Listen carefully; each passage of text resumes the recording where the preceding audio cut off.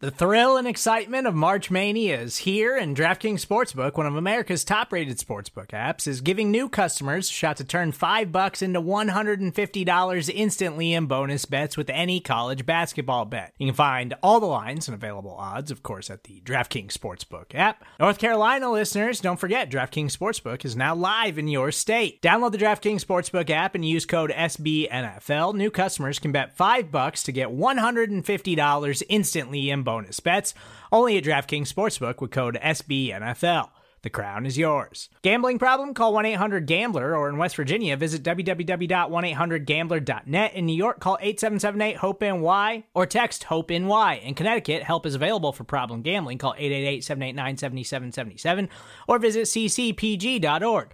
Please play responsibly on behalf of Boot Hill Casino and Resort. 21 plus, age varies by jurisdiction. Void in Ontario. Bonus bets expire 168 hours after issuance. See dkng.com/bball for eligibility, deposit restrictions, terms, and responsible gaming resources. What's up, everybody? Thank you so much for tuning in for another BGN Radio special. I am your host, Rachel Prevet, and this episode is brought to you by SB Nation and Bleeding Green Nation. It is Super Bowl week, and I told you guys that the lineup was going to be stacked. It's loaded, and as you can see, I am joined by a very, very special guest, Eagles legend, two-time Pro Bowler, and Hall of Fame running back for the Philadelphia Eagles, Brian Westbrook. What's up, Brian? Happy Super Bowl week. How are you feeling? I'm super excited to be here, Rachel, but I'm also super excited, of course, about the big game this Sunday. It's like, it's hard for me to hold my excitement from the NFC Championship game to this point, but I've been holding on to it and trying not to shake my children all day long and take them advantage there. So I'm super excited about it. I was about to say, like, it's so early in the week and I'm anxious. I'm excited. Like, can it just come already? But you have like a campaign going on right now with Bud Light. It's called the Bring Home the Bud Light. And so can you just tell me a little bit more about that partnership? Yeah, I'm excited to join Bud Light and really bring Bud Light to Philadelphia. I mean, really, it's all about us winning the game, but also that parade. I don't know if you were around back in 2018 when we had the parade. It was absolutely awesome. And Bud Light wants to help Philadelphia make this victory a lot easier to enjoy by drinking Bud Light. And so, they allowed me to pack the trucks. They allowed me to drive the forklift. Bud Light allowed me just to be a part of the entire moment. And so now all we have to do is go out there and win the football game. Then I'll be able to bring some Bud Light to the Philadelphia area and enjoy the parade. I was not at the parade the first time, but when the Eagles win this year, best believe I'm driving up. That's right. There you go. But for all of the gentle listeners out there, between now and the Super Bowl, you were able to tweet easy to enjoy or hashtag sweepstakes for a chance to win some Bud Light for their party. This is, of course, for listeners who were 21 years and older. That's right. Yes. But my very first question, I got to jump into it. I'm born and raised in Annapolis, Maryland. I know that you're from Maryland, went to DeMatha. And so I saw a fun fact that you actually have a horse farm in Maryland, which to me is just crazy. So can you just talk to me about this business venture and how did you even come about, deciding to do this? Yeah, so I bought my horse farm. It's actually in Upper Marlboro, Maryland. I bought it back in 2005. And for the first 12 years, we ran it as a boarding facility. I knew nothing about horses. I mean absolutely nothing. I didn't know about the care. I didn't know how to ride. I knew nothing about fixing fences, cutting grass. And so really the first 6 months or so after I purchased it, I spent day and night, 6 a.m. to 8 p.m., just being at the farm, being around the gentleman that I purchased it from, teaching me what the heck you do, teaching me about horses, teaching me about tractors, teaching me about lawnmowers, teaching me about fixing fences, cleaning stalls, all the different things that go into owning a horse farm. And so we enjoyed it for 12 years as a boarding facility. And then right around 2017, my wife and I, we just started thinking like, hey, we have a bigger calling on our life. We have a bigger way to impact our young people. And so we closed the boarding side, we kicked all the horses out, and we began running the Brian Westbrook Foundation out of the farm. And really the Brian Westbrook Foundation sole purpose and mission is to educate, empower, and show our young people access points to the pathway to success. How do we get our young people to understand these are options for you to be successful and you can take it in all these different ways? It's really our belief that our kids are walking around with blinders on. They only can see what's right in front of them. And it's our goal to teach them a variety of different things. So we're slowly taking these blinders off and helping to educate them so that they're empowered to be successful in whatever they want to do in life. And so we're giving them financial literacy. We're giving them the understanding of data analytics, sports analytics. We're giving them the understanding that even if you don't go to college, there's plenty of jobs and vocational skills that you can learn to be successful in life. And so there's a lot of understanding and learning that we're doing with our foundation, something that we're super proud of and happy about. I love that so much. I'm definitely going to have to make a visit because I think it's very, very cool to see. So shout out to you and your wife for everything. Well, we still have horses there. So come on down. We'll throw you up on one of these horses. We'll Got to make that happen for sure. But I wanted to talk about, of course, the Eagles in this Super Bowl run. And so this week, Nick Sirianni spoke with the media on Tuesday, and he was pretty much just telling the media what his message has been to his players leading up to this week. It's a lot going on. And he was pretty much just telling them, like, you guys got to stay locked in and maintain the routine that you've had all along.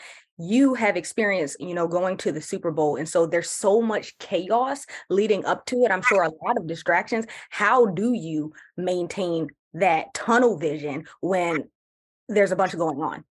Well, that's the hardest thing as a player. When you're at home, you have a routine. Monday, I do this. I get a massage. I get stretched. Tuesday, I hang out and just rest and watch TV all day or hang out with my friends and do these different things. And, of course, throughout the week. Now you're in Arizona. Some of these things aren't easy to do. You're not having friends over. You're staying in a hotel. So talking about keeping the same routine, it's almost impossible. You just have to make sure that you're still number one focus is the game. You don't allow your focus to venture to tickets and your friends and all these different things. You have to remain focused on the game. The other thing that has to be done, and it's hard to do, is that you can't play the game mentally before actually Sunday, right? The actual Sunday comes. And so what happens as a player, you become nervous, you become starting thinking of the game, you start thinking of what you're going to do in this situation and that situation, and you physically start playing the game in your mind. And that becomes actually exhausting. And so you have to make sure that you don't allow that to happen to you. You got to be excited about the opportunity, but you want to make sure that you're prepared. And I believe when you look on both teams, both coaching staffs would do a great job of making sure that guys are prepared and that they don't play the game before the actual game.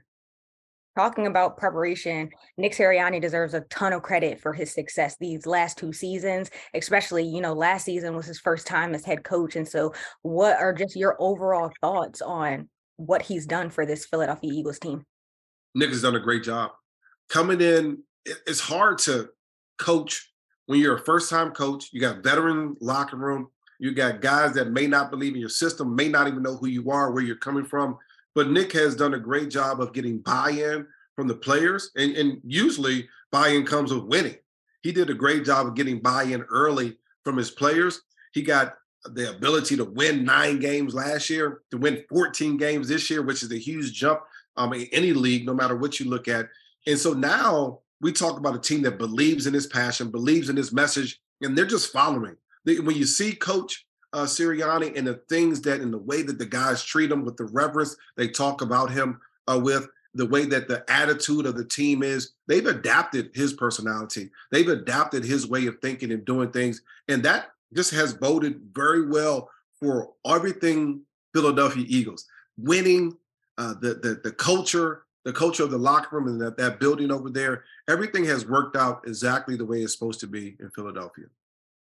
Running backs Miles Sanders, Boston Scott, Kenny Gainwell have been phenomenal in the postseason so far. And so what do you expect to see them from, the Super Bowl game? Do you think that they're going to ball out again? Or are we going to see the ball spread around a little bit more to the wide receivers?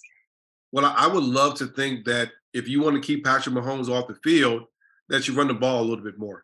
But I also know Steve Spagnuolo, the defensive coordinator for the Chiefs, he's going to blitz. He's going to bring run blitzes to try to put you into a situation where you have to throw the football.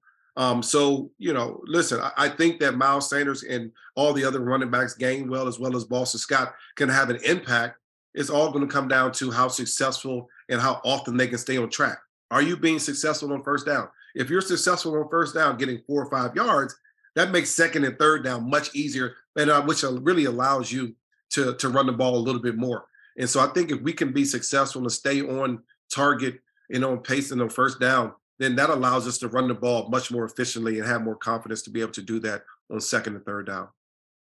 And before I get you out of here, I had checked out another interview that you did, and you listed the following players on your Eagles Mount Rushmore. You had Randall Cunningham, Brian Dawkins, Reggie White, Harold Carmichael, Concrete Charlie, and also Donovan McNabb. So I wanted to ask you, when the Eagles win, are any of the current players on this roster going to get moved up into your list? That's a good question. There's so many good players here. You think of Brandon Graham, you think of Lane Johnson, you think of Jason Kelce, you think of the guys, Darius Slay, guys that have just done it for a long time there in Philadelphia.